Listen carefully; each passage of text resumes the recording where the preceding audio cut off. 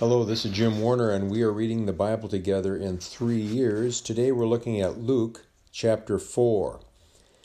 We're not going to talk about everything in this chapter. I'd like to focus on the temptations that Jesus experienced in the wilderness. He had been fasting for 40 days, and Satan came to him and tempted him in 3 ways. But as we look at these, I would like you to remember, keep in the back of your mind, another couple of verses in 1 John 2, 15 and 16. It says, "Do not love the world or the things in the world. If anyone loves the world, the love of the Father is not in him. For everything in the world, the lust of the flesh, the lust of the eyes, and the pride in one's possessions is not from the Father, but is from the world." And I believe that Satan has 3 basic strategies for causing us to fall and sin. And they are the lust of the eyes, the lust of the flesh, and the pride of life. We look at how he tempted Jesus in the wilderness. In chapter 4 of Luke, starting in verse 3, the devil said to him, "If you are the Son of God, tell this stone to become bread." But Jesus answered him, "It is written, man must not live on bread alone." So that was the first temptation. So then he took him up and showed him the kingdoms of the world in a moment of time. The devil said to him, "I will give you their splendor and all this authority because it has been given over to me, and I can give it to anyone I want.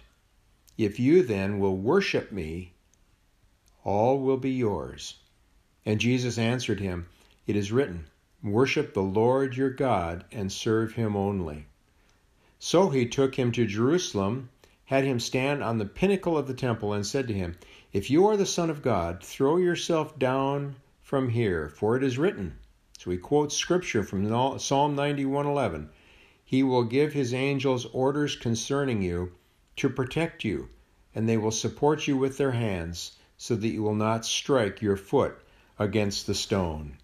I'd like to just have you remember a couple of things here. First of all, each time Satan tempted him, he responded with Scripture. We must have the Scripture in our mind to respond to Satan when he tempts us.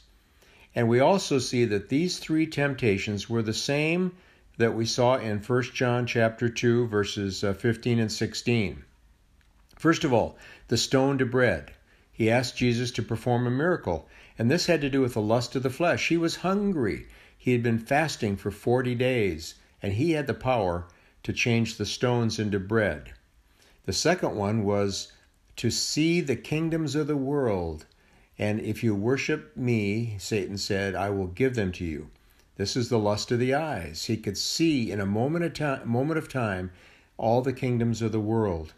And the final one was the lust of the pride of life. He could actually cast himself off the pinnacle of the temple and angels would catch him. That would be a prideful moment. So you see that each one of these temptations that Jesus had fell into one of these strategies: the lust of the flesh, the lust of the eyes, and the pride of life. So we must be ready for these temptations, this strategy, and we must have Scripture in mind to repel them. And the rest of the chapter you can look over. But this was, I think, a very, very important thing for us to keep in mind in our Christian walk, how Satan tempts us and how we need to be prepared to resist him. So tomorrow we'll look at chapter 5. Until then, keep reading the Bible. It will change your life. We'll see you then.